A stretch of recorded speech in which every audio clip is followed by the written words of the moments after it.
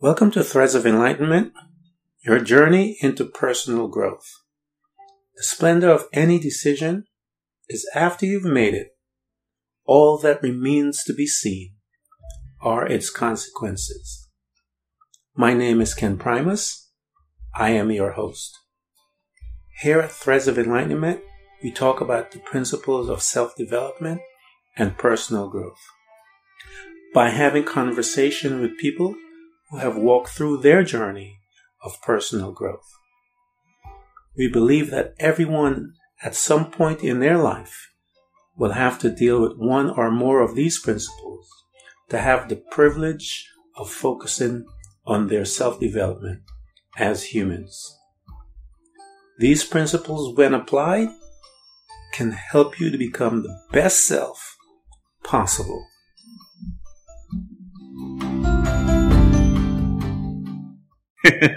No, not yet. I know I'm still working through some of my things as well. Welcome to another episode of Threads of Enlightenment. And as usual, I want to stop here and welcome our guests because I know there are a couple of things that are very precious. And one is that their time is a valuable commodity. And I am honored that this person is here to share that with us today, as well as his journey, because housed within that is much wisdom and the things and the tools that you and I will learn so that we become better human spirits here on this planet. Dr. Maull, thank you for coming to Threads of Enlightenment, sir. Thank you. Welcome. My pleasure, Ken. Thank you very much for having me. It is an honor, sir. Go ahead and tell them what you have created. I know you have your book, Radical Responsibility, and much more, and your mindfulness and your meditation practice. You tell them everything that you have, and then we will take the journey as we usually do here at Threads of Enlightenment. Okay, all right, Ken. Well, I'll try to be succinct about it because I'm pretty spread out. I do a lot of different things. But I know. Fundamentally, I'm a meditation teacher. I've been practicing mindfulness and awareness meditation in various styles in the Tibetan Buddhist, Zen Buddhist, and Vipassana traditions, as well as within the secular mindfulness tradition for more than 50 years now, and been teaching probably for about 45 years. So that's a big part of my life. I'm also a mindset teacher and mindset coach, and that ties into my book, Radical Responsibility, and we'll talk more about that, I'm sure. And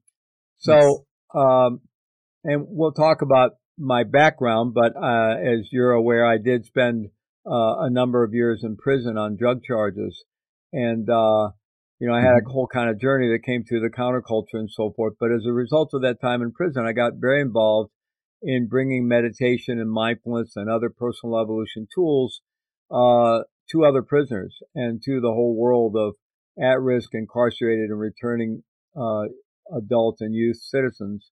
And then in the last 14 years, gotten very involved in bringing those same tools to the correctional officers, to the probation and parole officers, and to police and fire rescue and other first responders.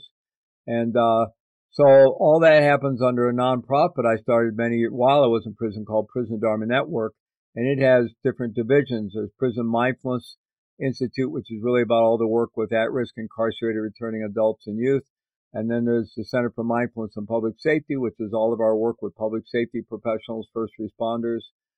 Then there's the Engage Mindfulness Institute, where we train mindfulness teachers in trauma-informed approaches to sharing the practice of mindfulness. And our niche is really training people to work with individuals who've been placed at risk, communities that have been marginalized and under-resourced, and so forth, places where there's a lot of pain and trauma.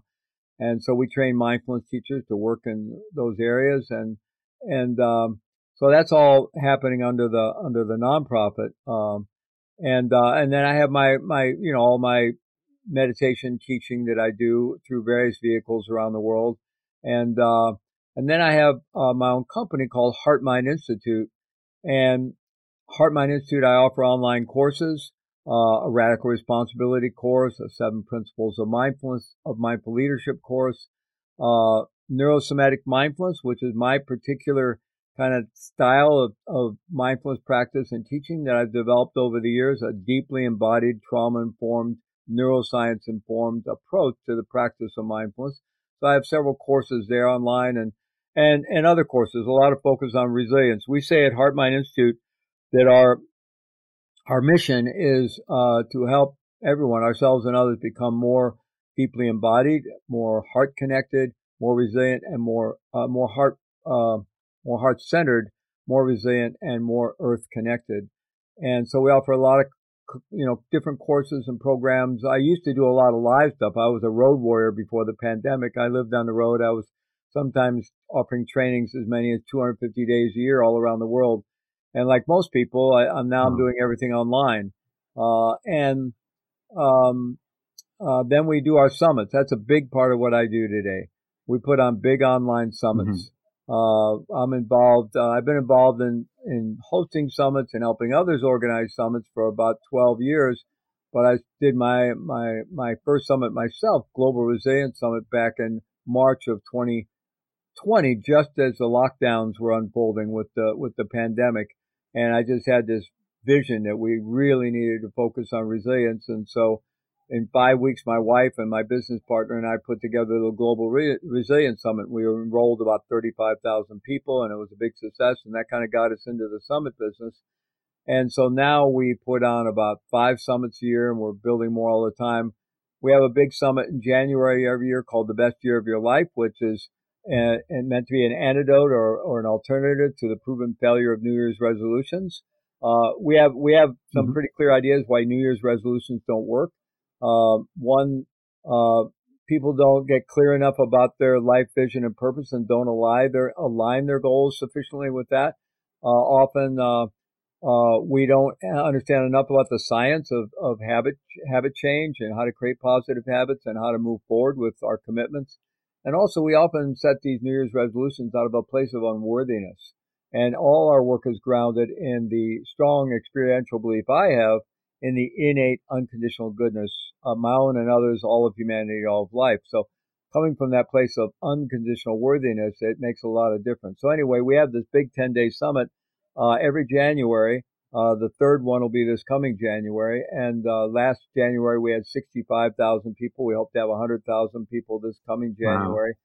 Wow. And so did a summit on self-care recently. We did a summit for first responders, the Global Resilience Summit. We're getting ready to do a summit in the emerging psychedelic-assisted therapy movement.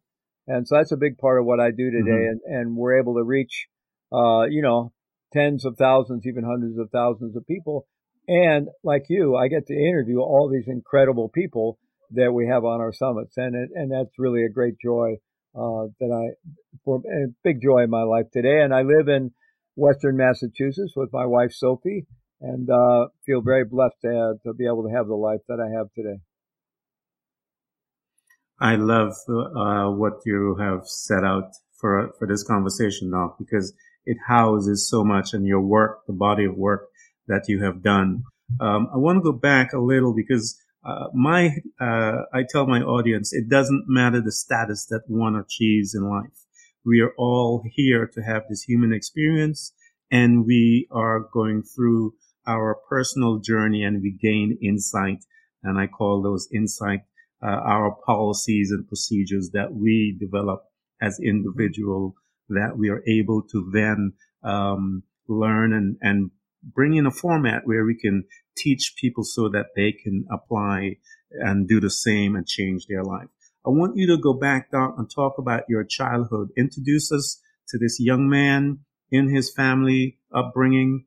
I call it once in a while the lab, where we have these scientists, our wonderful parents that brought us out and into this space through love. And they are now embarking on imparting their wisdom and their knowledge based from their point of view. Talk to us a little about your childhood as a young man coming up. Yeah, sure. I'd be happy to. So I grew up in the Midwest in the United States in a middle-class Roman Catholic family, a good family.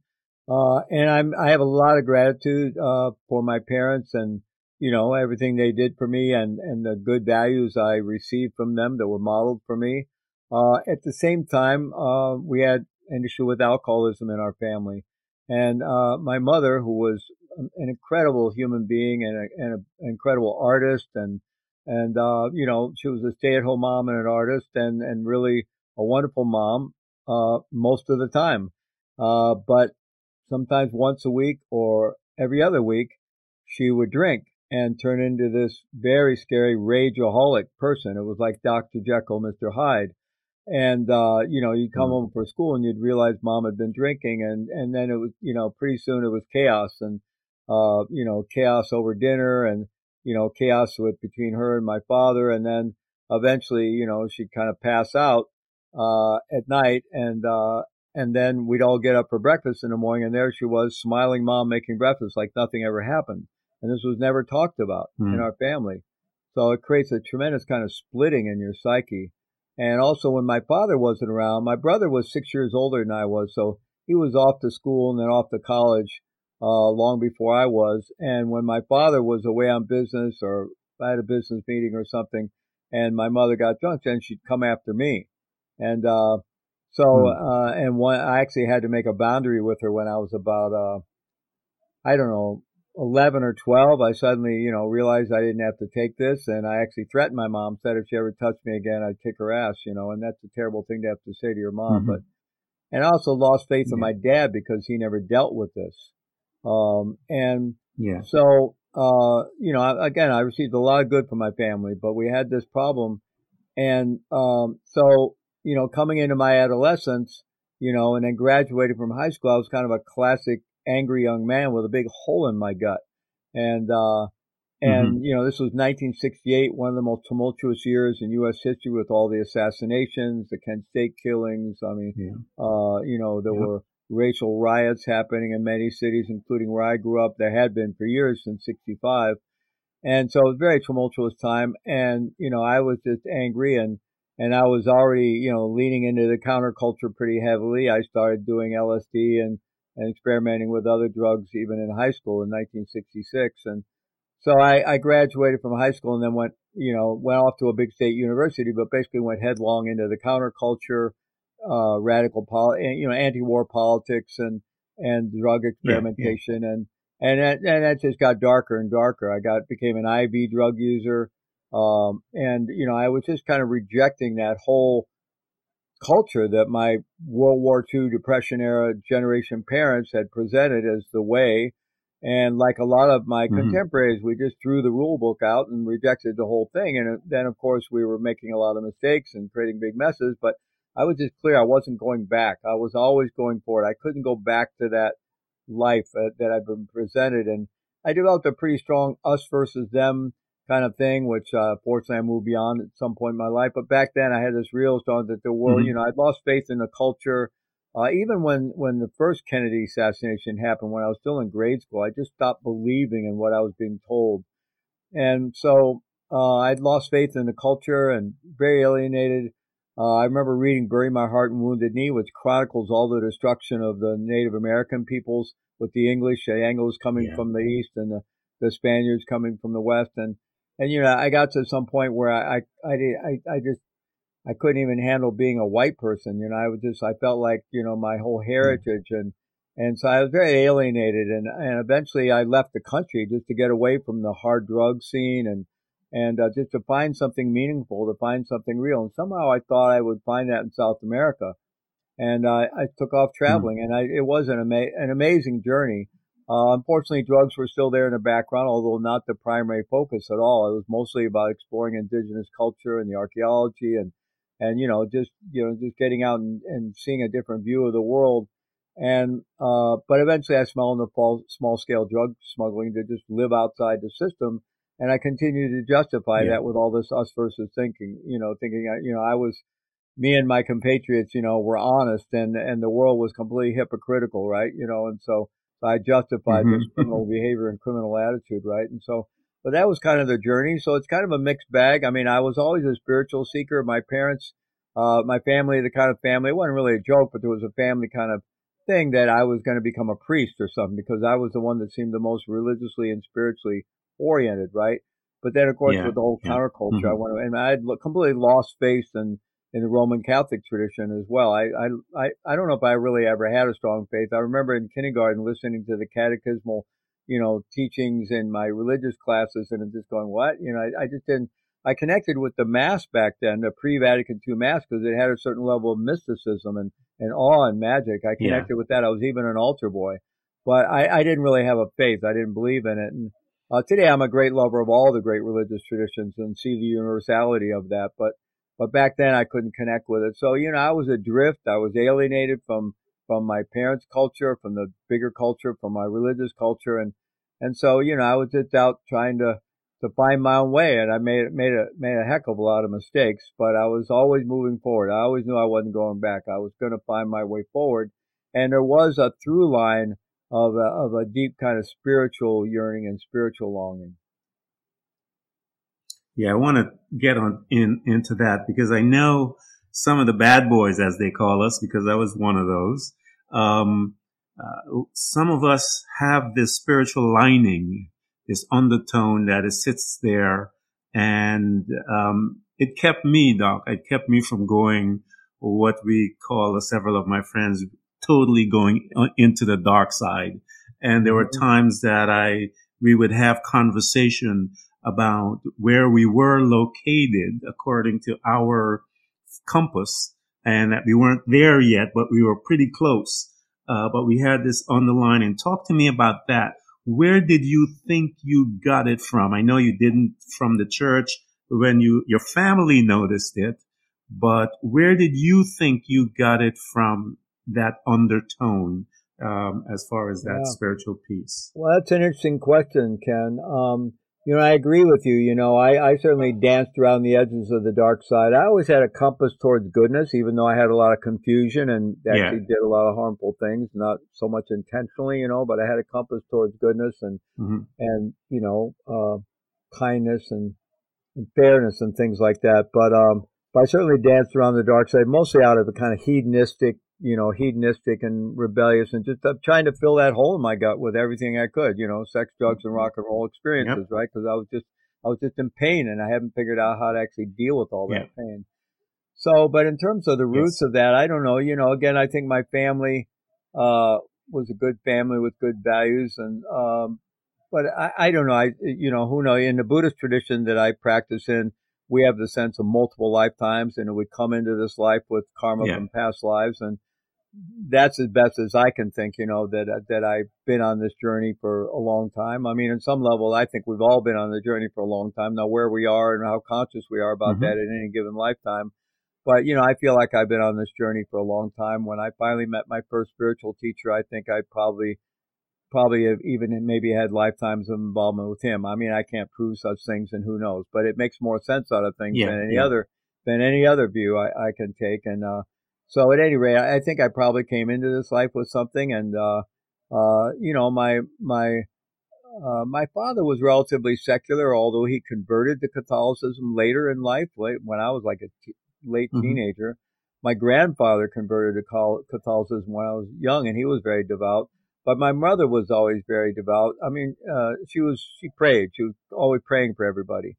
So there was a bit of that, certain kind of religious spirituality influence in my early childhood, although I kind of rejected the theology of it. But I think there was some exposure to some notion that there's more than just this material world, right? And that was very clear. I grew up in a culture where there was a recognition that there was more than just materialism. So I think that helped. So maybe some combination of that, and who knows, whatever we come into this life with.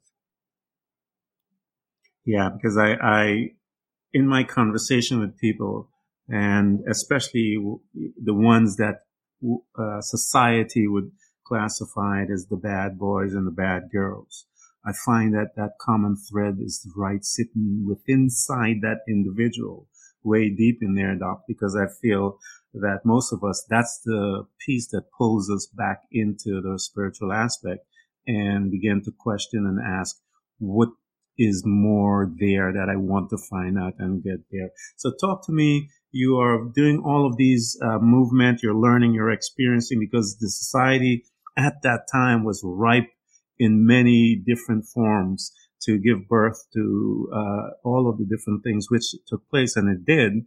And you were right in the mix of all of that. Once you moved and you got exposed to a different culture, talk to me about some of those interactions with the different culture, the different belief that you were exposed to within that framework, and how did it start to penetrate your personhood, your personality, and your belief system? Yeah, well, when I started traveling in Latin America, where I grew up in the Midwest wasn't a hotbed for, spirituality and the counterculture and everything. I mean, it was there, but it's nothing like being in California or on the East Coast, right? So, but as I started traveling and meeting other travelers, other kind of backpackers on the road like me, shared a lot of interest in spiritual seeking and we're reading a lot of the same books. Reading, Ram Dass's book, Be Here Now, which was a big door opener for a lot of people back in that era.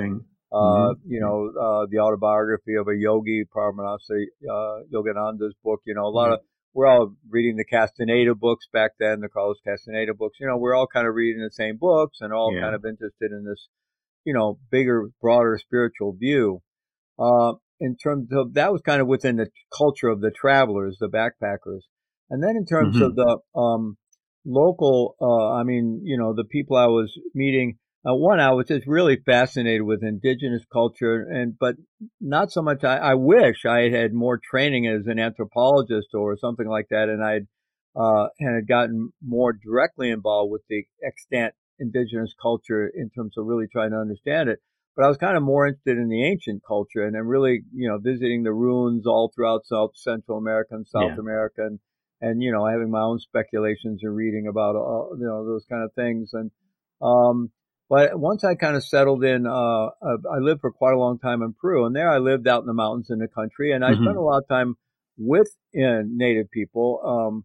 I was farming a little piece of land, and we would communally farm. We'd go around and help plant each other's fields and help harvest each other's fields, and I'd hang out with them. But, there wasn't a lot of shared language. I learned a little bit of Quechua, the ancient Incan language, and they knew a little Spanish and my Spanish, but I can't say that I was able to have like real conversations with them about their culture or their religion or their philosophy. So I didn't really learn as much as I might have in that regard. But one thing that I do remember very clearly, and not just from the native people, but even from, the Central American and South American people, both which is largely, some countries have more indigenous population than others. Peru, for one, is about half the country is still pure indigenous. But a lot of the population in Latin America is mestizo, right? A mixture of the indigenous peoples and the Spaniards that came. Until you get way south, Argentina and Chile, there was a lot of immigration of Germans and Italians as well. But in Central America, Northern South America, it's mostly the Spanish influence. But anyway, among all those cultures, I found people, even the ordinary person on the street, the working class person, the bus driver, to be so much more politically aware than the culture I came from. America back then, I still to a degree, not nearly as bad, but back in the 50s and 60s was so isolated in the sense that it's such a big country that people grow up thinking, well, we don't need anything else. I don't need to learn another language. We just think America is the whole world, right? And so it was a very kind of, in some sense, in a global sense, very parochial, really. And suddenly I get out there and I see that the average person on the street is much more politically aware and much more understands political issues much more clearly and much more aware of all the kind of limiting structures and oppressions and systemic oppression and structural violence built into so many things. And of course, a lot of these countries were under dictatorships. And so that it was even a further, I had already had that political awakening in my own country, being part of the anti-war movement and just a frustration with all that. But then in Central and South America, I really had more of a political education as well. That was a big part of my travels down there and my awakening. Unfortunately, I was still caught up in this kind of us versus them kind of limited dualistic view of all that. And it wasn't until I was able to get deeper into my practice that I began to really move beyond that, because all the great spiritual teachings point us towards justice, but away from dualism. So how do how do you approach, bringing Yes. about social change and positive social progress, but not from a blame and shame based dualistic perspective, but from a more contemplative wisdom based approach. And so fortunately, my spiritual path as it developed and I got more into meditation and different things, as well as some of the experiences I had on plant medicine of various kind in South America, Mm-hmm. where I had these powerful experiences of the interconnectedness and oneness of all things, even what we think of as the inanimate world, really experiencing the earth and everything is alive and interconnected, and that quality of what Thich Nhat Hanh calls inner being. So all those various experiences led to me gradually moving beyond this kind of us versus them thinking, and but still, having had this political awakening, having a much larger view than most people in America had at that time. Walk me through as to when meditation, because I have a good friend of mine, Jonathan DePorto, that his piece that he deals with is the plant experience, that he assists with people to move through their trauma and so forth with him. And I just had lunch with him a few days ago, and his model is that aspect of it.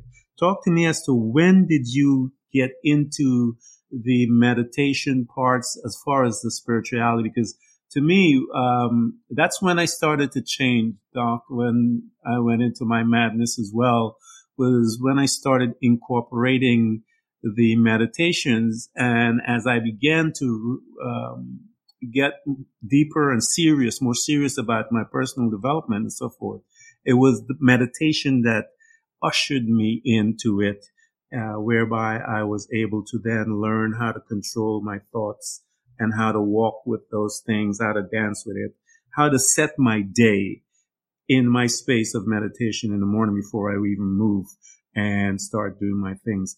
When did you started incorporating? Was that before you got incarcerated or after you got incarcerated? No, it Did you was start the definitely before. meditation piece? So Okay. I first was introduced to Eastern religions actually as a sophomore in high school in a comparative religion class. I went to a Jesuit prep Wow.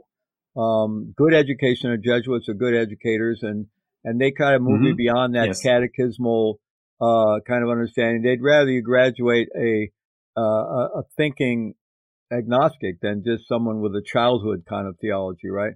Mm-hmm. It was good education. At any rate, the first time I read any kind of Eastern text, in particular the Buddhist text, it was the first time I read anything that really made sense to me. I thought, oh my, I just felt at home. And then pretty soon after that, I read a Yeah. book called Zen and the Art of Archery by a German man named Herigel, who encountered the practice of Kyudo, Zen archery, probably in the 50s over in Japan. And it was working with his master and learning that art. It was basically a deconstruction of his ego. And so I started reading more things, started reading D.T. Suzuki, started listening to Alan Watts, and I knew that was my mindset. That was my worldview. It was what I was aligned with. I didn't actually start practicing Mm-hmm. meditation yet until I was down in South America, living way up in the mountains in Peru, in a small valley off the sacred valley of the Incas in an area called Yanawara, at a small little farm. And I had a little book that I brought with me. I kind of zeroed in on Tibetan Buddhist tradition somehow, and I found a few books. There weren't many books published back then. But one book I had with me was actually a Taoist book. It was called The Secret of the Golden Flower, little thin Taoist book on meditation. The foreword was by Carl Jung. So, Mm-hmm. and so it actually had some actual practices in it. And I lived in this little adobe house. I had a buddy, and we had this little farm, and it was a 2-room adobe house, and there was a loft. So he had one side of the loft, I had the other, and I'd sit up there in the morning and try to practice meditation on my own, just out of this, trying to figure it out of the book. And during the next year and a half, in there in South America, I was trying to practice, but I was struggling with it. I'd get into it for a while. Yeah. Then I'd forget, and I wasn't having great results, and I knew I needed more support. I needed more teaching. And then Yeah. there was I actually ended up going back to the U.S. I ran out of money, and I managed to do my first ever Well, no, I'm sorry. I didn't do any smuggling at that point. I came back to this. I actually got a job. I worked in the shipyards up in Oregon for about 9, 10 months Hmm. and saved enough money to go back down there. And so a lot of people I've been hanging with had disappeared. They'd gone on with they'd met some teacher, gone on to Mexico, some to Canada, but I knew I had to stay there. That was my place. And there, some travelers came up to the place where I was living, again in a different valley off the Sacred Valley of the Incas. And, we were in a very Hmm. remote area, but sometimes people would just find us and they showed up and stayed with us a couple of days. And they had with them a copy of Rolling Stone magazine from the fall of 1974. And in that Hmm. issue, there was this big feature story about the founding of then Naropa Institute, which later became Naropa University, by the Tibetan master Chogyam Trungpa Rinpoche. And when I saw that and Yeah. started reading it, it was just like, oh my God, I just knew I had to go there. And, it was a whole thing that first summer. They expected to have a couple hundred people show up for these 2 summer sessions, the inaugural sessions of that institute. And they ended up getting Yeah. 1,500 people in each session. It was this huge spiritual happening. It was like the spiritual Woodstock in 1974. And, Baba Ram Dass was there teaching as well. And people like Buckminster Fuller was there, William Burroughs and Allen Ginsberg. It was this huge avant-garde happening and Wow. spiritual happening. But it was really Trungpa Rinpoche that caught my attention. I saw his name and I just knew I had to go there. And as I said, I'd kind of zeroed in on the Tibetan Buddhist tradition, reading the few books that were available then about the life of Milarepa and life of Padmasambhava and so forth. And I didn't even realize that he was actually of the very same lineage I was studying. But it was like a Yeah. beacon hit me. I just had to go there. So I managed to get up to the States and check out Naropa and decided I wanted to go do the Master's in Buddhist and Western Psychology program, not because I really intended to become a psychologist, but because of all their programs that had the most focus on meditation practice. And so eventually I Hmm. was able to get up there. Initially, I came up there with my Peruvian wife. Our son was born in Colorado. He had a heart condition which delayed me for a year. I was working and just supporting my family and getting him the treatment he needed. But eventually I was able to enroll at Naropa University in 1977. And I did this 3 year, very deep clinical training program that's now called a Master's in Contemplative Psychotherapy. And I did that programming and got very deeply into practice. Did a lot of retreats, and that became my Buddhist training. And I did that really for about 10 years before I ended up in prison. So actually, by the time I got to prison, I was well developed in my practice and been trained as a teacher. But at the same time, I still had all this shadow stuff going on. In fact, I was living this kind of split life. I was spending like half the year either traveling with Yeah. my teacher or who I'd become very close to, or on meditation retreats, leading a disciplined lifestyle. And the other half of the year out there being this crazy, smuggler and cocaine cowboy. And I self medicated around the cognitive dissonance with that, which came up mostly when I was Yeah. out doing the craziness. And so that all went on, and I knew I had to get out of that. I knew I had to leave the drugs behind and all that. But before I managed to extricate myself, I ended up earning my way into a long federal prison sentence. Yeah. Listening to your lifestyle and mine was similar. I remember I spent some time in an ashram and I'd be partying, doing lines and stuff like that, and then going to the ashram the next day and stuff like that. I had followed, I was actually in Boulder, Colorado, and I went to that university and hung out. I read a lot of his stuff, way before I even got to, Colorado. And, it was really, for me, it resonated within me, his teaching. And I had followed, his teaching really funny. I was following his teaching doc when I was going through similar situation like you. I had this dual lifestyle that I was still trying to find my way, but Mm-hmm. I was very fascinated with much of his work. I was reading everything I can about him and his teachings and the meditation, all of that stuff, while I was still working things out, as you stated. So you were here, you got in your situation, and you're incarcerated. A great place to learn. Talk to me about how did you utilize the time there um, after you've gotten all of these uh, I want to say, exposure to the spiritual aspect of it, how did you utilize that time there now with that knowledge? Yeah, well, that was really the turning point in my life, obviously. I mean, meeting Trungpa Rinpoche was a huge turning point, and he gave me the blessing, the kind of father-son blessing that blessed my father's heart. We just didn't connect for him to do that. It was the Yeah. generational, confusion and everything else, and he was a good man, but I never received that confirmation from him, and I did, and I had a hard time receiving it from Trungpa Rinpoche. I mean, and I was very lucky to end up having a very personal relation with him, and sometimes he would just shake me and hold me and say, "You have to let something in. You have, and um, so I did receive that, but I was still, dealing with all my confusion and everything. And when I got locked up in prison, that was the huge wake up. A huge part of it was my son was Yeah. 9 years old at the time, and I now had to face that even though I'd always thought I would love my son, that actually I'd been an incredibly selfish person, constantly putting my son's life at risk, his mother's life at risk, and that now he was going to grow up without a dad. I got originally sentenced to a 30-year no parole sentence. The day I got sentenced, I was facing Wow. life without parole, and if I'd gotten that, I would still be there. And I couldn't sleep the night before my sentencing. I was up all night long, and I was in this isolation cell in a county jail, and I literally didn't sleep the whole night. And I remember not long before dawn, I just had this urge to get out of the claustrophobia of my cell, and there was a small window up high, and I stood up on this stainless steel toilet that was built into the cell and looked out. I could just see a bit of the night sky and the stars, and something came over me. I sat down on the bunk in that cell, and I just had this absolute clarity that I wasn't going to give up. I wouldn't give up on myself. I wouldn't give up on my son. I wouldn't give up on life. I Wow. wouldn't give up on my path. And regardless of what happened that day, fortunately I wasn't sentenced to life, but I was sentenced to 30 years with parole.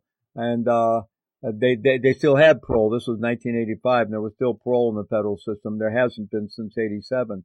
But I was sentenced before Yeah. those laws, so fortunately, and I didn't realize this when I got locked up. It was months after I got to federal prison that I even realized how all this worked. But because I was sentenced on what they call the old law, before the parole system went away and the sentencing guidelines came into play, you still got a lot of good time back then if you stayed out of trouble. So I eventually I realized that if I managed to stay out of trouble, I would have to serve 18 and a half years in prison. If I had a parolable sentence, I would have been eligible for parole after 1/3 of my sentence. But with the good time, I Yeah. would serve 18 and a half years if I stayed out of trouble. When you get in trouble in prison, they just start taking away your good time in chunks. And, uh, and then eventually my appeal went through the courts. It took about 3 years, and on appeal, they knocked off one count. My sentence was aggregated out of 5 different counts. They knocked off one, which probably should have got me a new trial, but it didn't. So anyway, my sentence was reduced from 30 to 25. I was grateful for that. And then I knew that, I would serve 14 and a half, and it still felt like forever, Yeah. but very different than 30. Yeah. And, but there was a huge wake up call on what I'd done to my son and how I'd let down my son, my family, my teacher, what I'd done to myself. I had really torched my life to the ground. And, so that was a big turnaround, a huge wake up call, and I had to face myself and really see the reality of all the selfish decisions I've been making for so long, confused decisions, selfish decisions. And then also when I got to the federal prison where I did my time, which is the U.S. Medical Center for Federal Prisoners in Southwest Missouri, in Springfield, Missouri, it's the maximum security federal prison hospital. There's a number of hospitals in the federal prison system, but this is the maximum security one.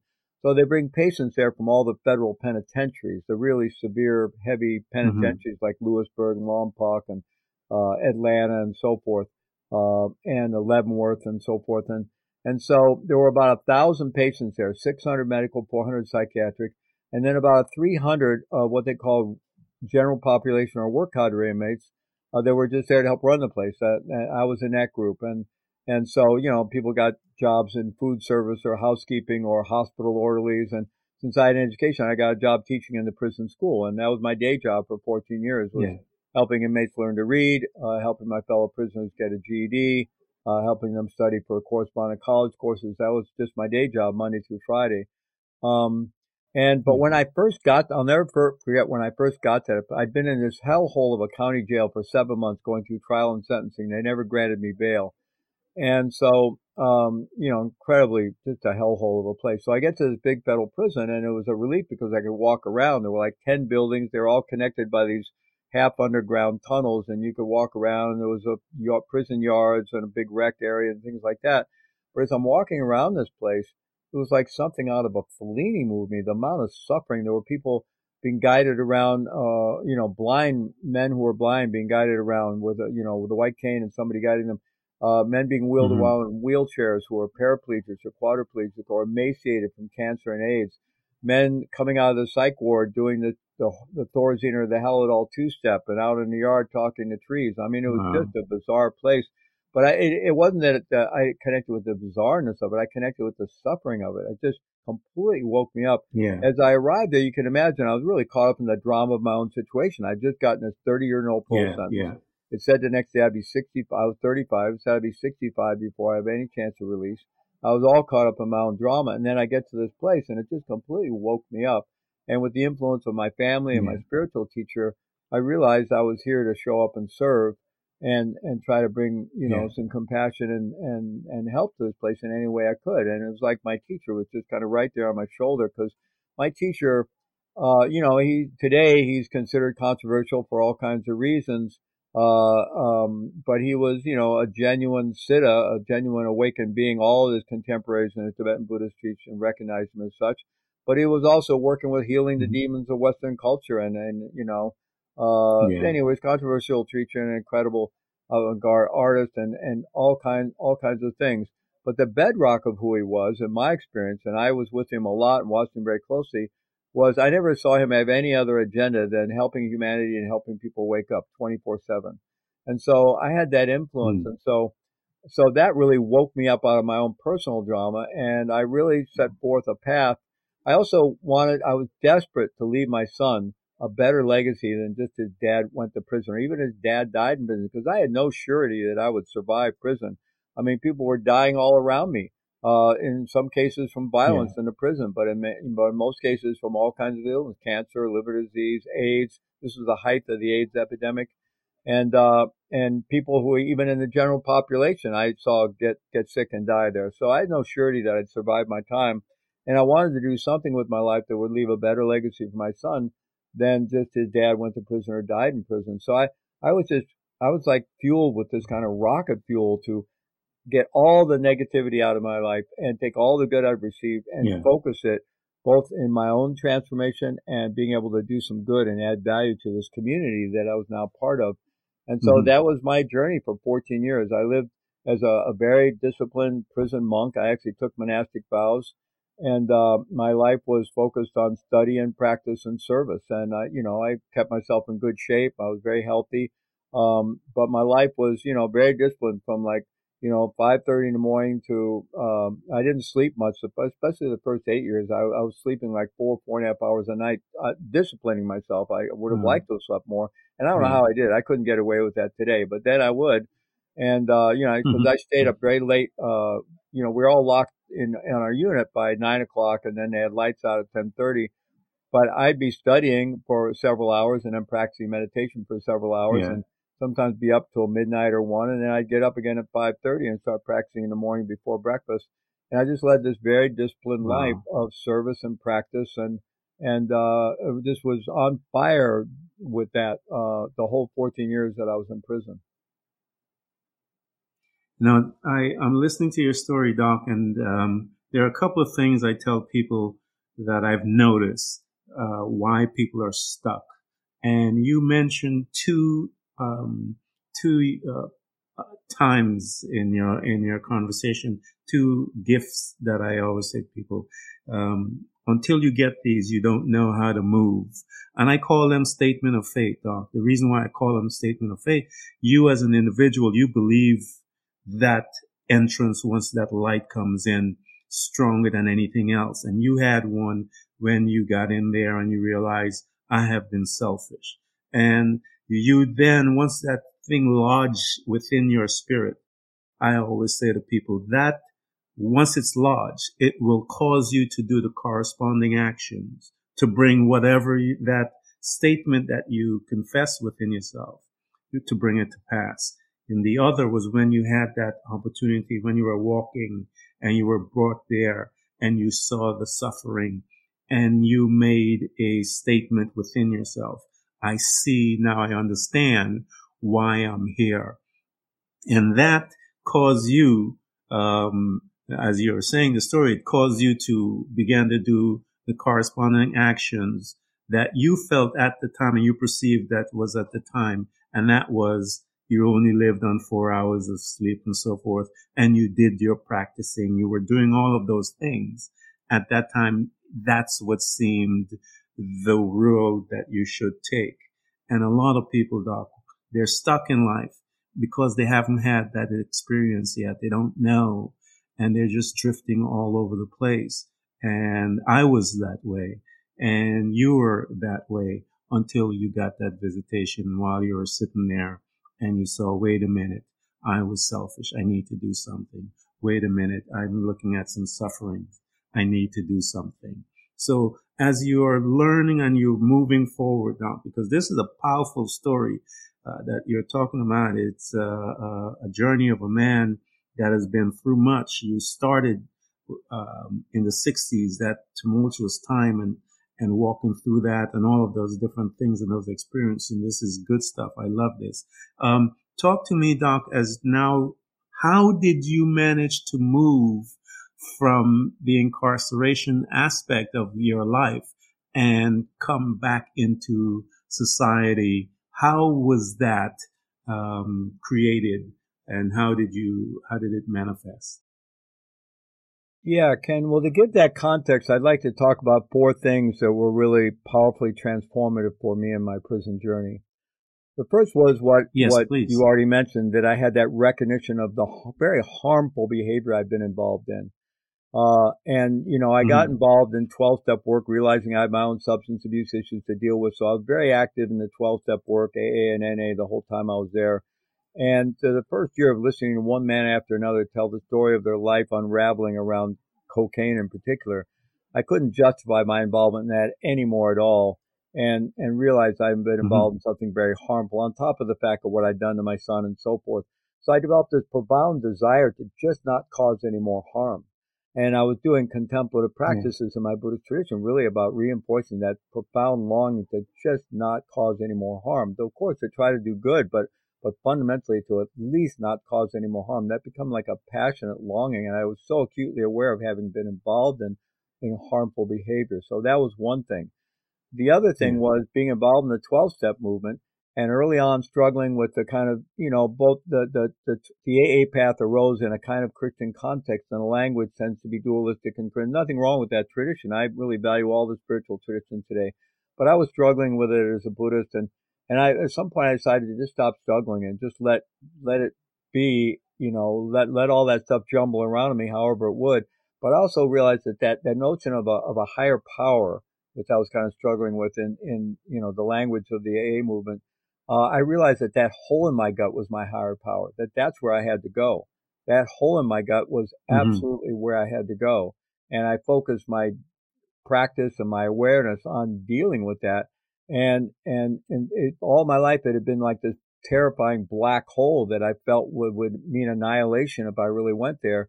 And it was actually my healing the minute, once I started really relating with that and using the 12-step work plus my meditation practices and other practices of the Buddhist tradition, that's what really led to the healing. And that hole is not there anymore. It hasn't been there for a long time. Yeah. And that was causing me to have this really addictive, compulsive, confused relationship with life, trying to ease that pain or fill that hole with something. So that hole healed through that path. Yeah. Another part of it was the service work I got involved in. I was involved in a lot of service work, but in particular, we started the first hospice program in a prison anywhere in the world in 1987. And this is the heights of the AIDS epidemic. They were bringing all the AIDS patients from the federal system there, and they were dying in horrific conditions. This was before the protease inhibitors, and they were getting every opportunistic infection you could imagine. Yeah. And there was almost no pain management, and people were dying of bone cancer and being given Tylenol, right? So people were dying of liver disease and heart disease and cancer, and especially AIDS. And so with another inmate and the support of a prison psychologist and a prison chaplain, we started the first hospice program. And for the last 11 years of my 14 years there, that's what I did on my meal breaks and a lot of my evenings and a lot of my weekend time. I was up in the hospital caring for men who were dying and really befriending them. And I Wow. usually had 2 patients at a time, and we would stick with our patient. Once we were assigned to our patient, we would stick with them throughout the course of their illness, and very few managed to get a release before they died or got a compassion release. Most died there, and I was with about half of my. I think I worked with about 41, 42 patients over that time, and I was probably with about half of them at the moment of their death. So that was some of the most Mm. transformative work I've ever been involved in, because to really set your own stuff aside to really focus on someone else's Yeah. suffering and be Yeah. there for them is incredibly transformative. I'll just tell really quickly, one of my patients early on, a man named Lyle, we had so much in common. We've both been IV drug users. We've both been drug smugglers. We've both been involved in airplane stuff. And we both had a son who was 9 years old. Well, by then about 11. And he had a daughter as well. But, and he was interested in Buddhism. He'd never really gotten directly involved too much, but he read lots of books, including Trungpa Rinpoche. But his real pain, he was a beautiful man who never complained about his illness, was kind to the staff. A lot of patients take their, all their pain and suffering out on the staff. He was always kind to everyone, but Mm. his pain was about his kids. And when he would sit there and share this Wow. pain and be in tears and agony about his son and his daughter, you can imagine what was going on for me, bringing up all my pain. Yeah. Yeah. And also I had never been tested for AIDS yet, and I knew very well I could have AIDS, with the lifestyle I'd led. So, Yeah. um, it brought up so much, and I learned how to be informed by all that and be with my own experience while not being in my own experience, instead being there for somebody else. And it was profound training. Yes. And just so that was some of the most transformative thing. And then the other part of it was just going deep, deep into my practice. I was very fortunate to continue to receive empowerments from the Tibetan teachers in my lineage and go deep into the inner yogic practices. So all these things. Well, and then the one last thing I want to mention, because this is really the heart of my book, Radical Responsibility. No. When No. I Go first ahead. arrived in prison, Yeah. I just immediately grokked the world I was in. It was a world of tremendous anger and bitterness and violence and negativity, and everybody had a huge victim story, right? And when you'd meet a prisoner, the first thing you do, you walk the track and exchange your victim stories. And after I did that once or twice, I didn't want to do that anymore. I didn't want to hear anybody else's story, which Mm-hmm. wasn't very compassionate, but I really didn't want to hear my story. And I realized that if I wasn't very proactive, I'd come out of prison angry, bitter, with a big victim story. And I just realized that was, that wasn't where I didn't want to live that way in prison. And so I realized very quickly Yeah. that I had the only way through and out and beyond prison for me was to take 200% responsibility for having got myself in there and what I was going to do with it. And I had all kinds of people I could have blamed for it. There's all kinds of people stuck me in the back. When the government prosecutes you, they break all the laws and rules. They play hardball. And I did Yeah. a lot of people's time. I probably did 30 or 40 people's time who testified and didn't go to prison because they testified against me. So, I could have focused on Mm-hmm. all that, but I made a clear decision not to do that and just focus on, take total ownership for having got myself there, what I was going to do with it, and what kind of life I could create for myself going forward. And that was really the birth of the Radical Responsibility Program, and that's or model. And that's actually what allowed me to do things like create 2 national organizations while I was in prison, and 2 national movements, the Prison Dharma movement and the Prison Hospice movement. So when I came out of prison in 1999, I had no chip on my shoulder. I was completely healed. I had trained myself, and I've had nothing but opportunity ever since I got out. I mean, the first 6 months were rough because I was in a halfway house and on close supervision, and it's all set up to make you fail. And I was lucky. I could have Yeah. ended up being sent back to prison, not for doing anything wrong, but just not being able to stay on track, all the crazy rules and all the reporting stuff and everything. But fortunately, I survived it. But I've had nothing but opportunity for the now 23, 24 years that I've been out of prison. But it was really through the process of spending 14 years healing myself and training myself Mm-hmm. in how to serve and how to be in the world and how to be of use to others. I think I mentioned I've always said this to the folks that I listen and I talk to. Personal growth, the journey of personal growth, is designed for you to take ownership if you are not able to take ownership, you will not be able to embark on that journey, because it is a space by which you look into yourself. You go into those dark places that are there because that you and I have put together to, I guess, to manage our life, and then we have to go in there and start dismantling a lot of things that were deposited in us to then create. I say to them, we are creators to create this new world, this new system that we want to embark and live from. So I want you to talk to me, because it's important now that from that space that you learned, and that's some tremendous, powerful lessons to be there every day, and see the transition even from life to death, and the breath, the movement of all those things that you were exposed, and you're now creating your, as I stated earlier, policies and procedures. Talk to me about some of those. I know you mentioned, I don't want you to go in all of them, but I want you to mention some of them, because those that are listening, you've got to buy this book, because it'll usher you into the space of ownership. Talk to them, Doc, about some of those policies and principles by which you recognize and saw and say, wait a minute, I need to incorporate this into my life so that I can move from one space to the other. Yeah, happy to. So, the book starts with the context of what my Tibetan teacher called basic goodness, unconditional, innate, unconditional goodness, that we are all unconditionally good as human beings, all of life, and which is contrary to the view of, the flawed nature of humanity, which I think is unfortunately a misperception of the true Christian tradition. And we've all gotten tremendous, in some ways the human condition is a setup, because we start off in a very fragile circumstance, and eventually we have to separate from the mother, and we start putting together some kind of self-structure, and it's basically fear-based because it's based on wanting to survive. Yep. And we're really challenged, and we build our self-structure out of whatever's around. And if we have really loving, stable childhood environment, our self-structure is better formed, but it's still fear-based essentially. And of course, for a lot of us, our childhoods were a mixed bag at best, and so we have a lot of holes and fractures in our self-structure, and we do things like therapy and so forth to repair that.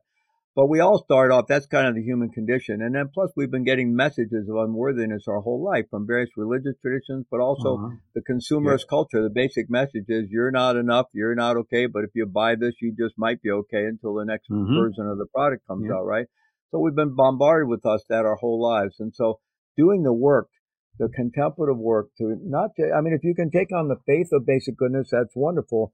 But if you can actually have, through various contemplative practices available in various traditions, including secular traditions, find a way to drop into the depth of our being, below all the noise, into the depth of our being, we can actually experience that level in our being where it's unmistakable that we're not broken, that we don't need fixing, that we are unconditionally good, pure, and whole. So having some experience, I think, is foundational. So that's where the Radical Responsibility book starts out. And then the next is about having a practice. So that chapter 2 is all about developing some kind of self-reflection, self-awareness, mindfulness practice so that we can actually have a chance to see what's going on. Otherwise, like we're going through life with blinders on, right? So having that self-awareness and environmental awareness and to be able to learn, right? So we need a practice. We need to be able to train our mind to spend more and more of our life awake and in a self-reflective, aware state. And that's how we really learn. And then the third chapter is on emotional intelligence, to really begin to understand, how all our emotions and work and the whole cognitive emotional landscape. So that's kind of the ground of the whole thing. And, I like Tony Robbins, who's inspired a lot of people. He often says, you don't need to have a PhD in psychology, but he wants the people he trains to become practical psychologists. What he means by that is have enough knowledge about how your own psychology works, how your own body, mind, psyche, psychology, the whole thing works, so you're not ruled by it. So you can actually get in the driver's seat of your own life. So a lot of the path of radical responsibility has to do with, understanding at least the basics of neuroscience and the basics of habit formation and the basics of science of how to change habits. And it's also very much grounded in understanding how drama and human conflict arises. I work a lot with Stephen Cartman's drama triangle and how to get off the drama triangle, out of that victim, persecutor, rescuer dynamic that just fuels constant Mm-hmm. drama in our personal lives and families and constant war and destruction all around the world. So a lot of, really getting in not only just these you could say radical responsibility, certainly in the realm of books around radical ownership and there's some degree, mental toughness, stoicism, like things like that. But it's not just a should, it really goes into the science of how do you develop the capacity to get out of the victim mindset and get back into the driver's seat of your own life, to have the skills and awareness and actually to rewire your own brain in a process to do so. But to do all of that within a context of tremendous self-compassion and then developing the capacity to Yes. have, boundless compassion for all beings and experience that profound interconnectedness with all of life. So it's a very much a training. It's taking ownership for the fact that the human condition, unexamined, is a setup for leaving a life of suffering and ignorance where we're just imprisoned by our own desires and wants and confused programming and faulty wiring and all the rest of it. And we're really living unconsciously in a space between our childhood conditioning that we had no choice in what we got and the world around us. And we're just in there getting pushed around, right? Until we decide to Yes. awaken and start taking responsibility for it. Well, that same human condition, once we are willing to examine it, is the vehicle for our awakening. So there's nothing wrong with the human condition. It just is the human challenge. And once we start examining it Yeah. and learning and doing the work to become conscious, then, there's just this glorious, never-ending journey of becoming more awake and more conscious, having greater capacity to serve in life. And from that deep uh, experience of not only our own innate goodness, everyone else's innate goodness, but also our profound interconnectedness with each other and all of life. So, that's what the path is about, taking ownership or taking that journey. Now, Radical Responsibility, the book, is really about the journey of personal ownership, radical ownership. And the key distinction is the distinction between ownership and blame. This had nothing to do with blaming Yeah. others, obviously, but it has not one iota to do with blaming ourselves, and it has not one iota to do with blaming victims. It's about getting out of the blame paradigm altogether into ownership. And when we look to really examine our own, contribution to the situations we've ended up in life that we're not so happy about, that's not for the purpose of blaming ourselves at all. It's simply for learning, because if I can learn how I got from point A to point Mm-hmm. B, next time I can make different decisions and get to a different point, right? So it's all about owning our own process of learning. But my second book, and the Radical Responsibility Model, is really meant to be about the intersection and the integration of personal responsibility and collective responsibility. And my second book is going to be much Yeah. more about collective responsibility, because I believe we are our brother's keeper, but we're also responsible for ourselves. And, how do we bring those Yes. together? Because as we all know, the incredible divisiveness of our world politically and culturally today, the left tends to be all about it's all causes and conditions. They don't want to hear anything about personal responsibility. The right is all about personal responsibility. They don't want to hear anything about causes and conditions. Neither one will give an inch. It gets more and more polarized all the time. And any rational person knows it's both. I mean, to create social Yeah. change, the kind of social change we all want, requires personally responsible people doing it. People who haven't embraced personal Mm-hmm. responsibility, when they get out and try to create social change, they just replicate their own confusion, and they use strategies of blaming and shaming, and it just keeps the whole drama unfolding. So, I always want to make that point that even though I really start with the ground of personal responsibility, self-ownership, self-leadership, it's in service of then working with everyone else to create a better future for everybody and create a society that's more fair and gives everybody the kind of opportunities we'd all like to have to move forward in our life. So I'm looking forward to get that second book out, because then it's going to, really show people that integration, that you can have personal responsibility and collective responsibility as an integrated path. I think it is the answer to our current situation that we're walking as human beings, enjoying this experience. I think it is a marriage of both. I don't see how it could not be, but again, uh, but we've been talking for about an hour or so, Doc, and I can go on for another hour because you have laid out, and your story is so rich with the breadcrumbs that one can pick up and have this loaf of bread that they can feed themselves for years. That is powerful.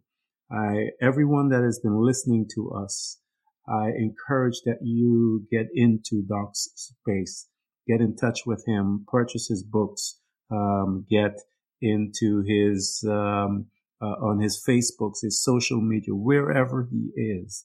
And I will provide those things for you so that you can have access to him, because with him houses much wisdom. And I'm sure that he would not mind having you there.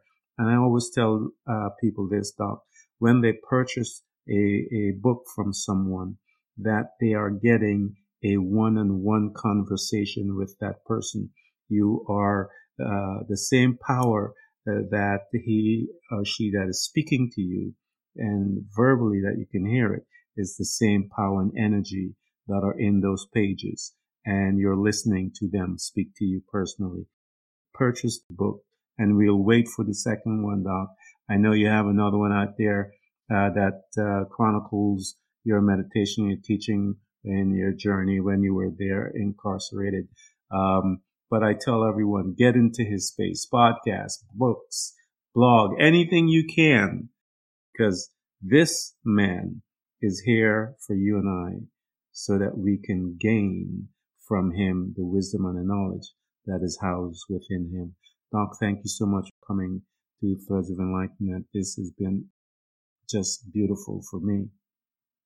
Thank you very much, Ken. I really enjoyed the conversation. You're a great interviewer, some great questions, and I just enjoyed taking this journey with you and feel this real genuine connection with you and our mutual experiences and journeys. And who knows why each of us is presented with the opportunities and the challenges we are, but the journeys we take are meant to be for everyone. And so again, Tony Robbins likes to say success, however we define success, whether that's success out in the world or just personal evolution or having whatever it is, but success leaves breadcrumbs. I love you talked about the breadcrumbs, right? We can by reading, I'm constantly reading books. I'm constantly studying with other Me people, too. and I still have my own personal spiritual teachers, but I read and study and expose myself to everything I can constantly, because that's how we learn, and that's how we progress along our path. And so I just really appreciate this opportunity to have this conversation with you today and to meet your audience.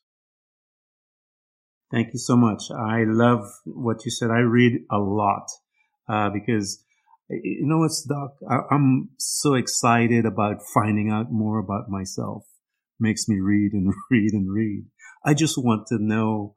And I think that we are so deep that we will be reading for the rest of our lifetime and getting to know who we are. We are such a precious and deep entity on this planet. It's just amazing that people don't want to take this journey. It is the most beautiful space to be and to live from. And as you are today, I tell people one of the biggest prize that an individual ever have is to become a servant. It is one of the most powerful space. And I believe we're called to live from there, that we would serve each other, through conversation, holding, empathy, love, all of it. That once we are serving people, Doc, we behave differently. You're not looking at taking something from them. You're looking at offering something to them.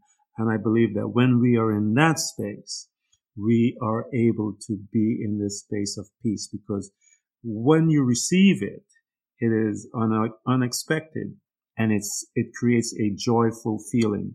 But if you're coming in there expecting, that means that if you don't get what you're expecting, you are going to behave differently towards that person, because you feel that expectation hasn't been met. But don't come expecting. Come with your arms open, offering.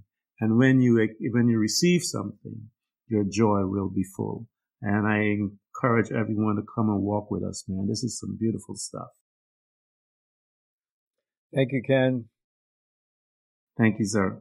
Everyone who's listening to this broadcast. We hope to continually help you to learn how to embrace moments of darkness, because it is in the darkness that we learn how to develop and use our abilities to truly see those parts of ourselves often invisible to us in the light. It becomes your responsibility to navigate through all of your trials, to find out who you truly are and begin your journey to loving yourself, which is possibly one of the most difficult things you will ever do in your life. To love yourself and to find the real you. But always remember to enjoy the journey. Thank you for coming by. Please subscribe. And if you can support us financially, we deeply appreciate it. Until next time, invite your family, friends, neighbors, anyone that you can. You can hear us on Apple Podcasts, Google Podcasts, Spotify, Apple Music, iHeartRadio, Castbox, Overcast, and many more.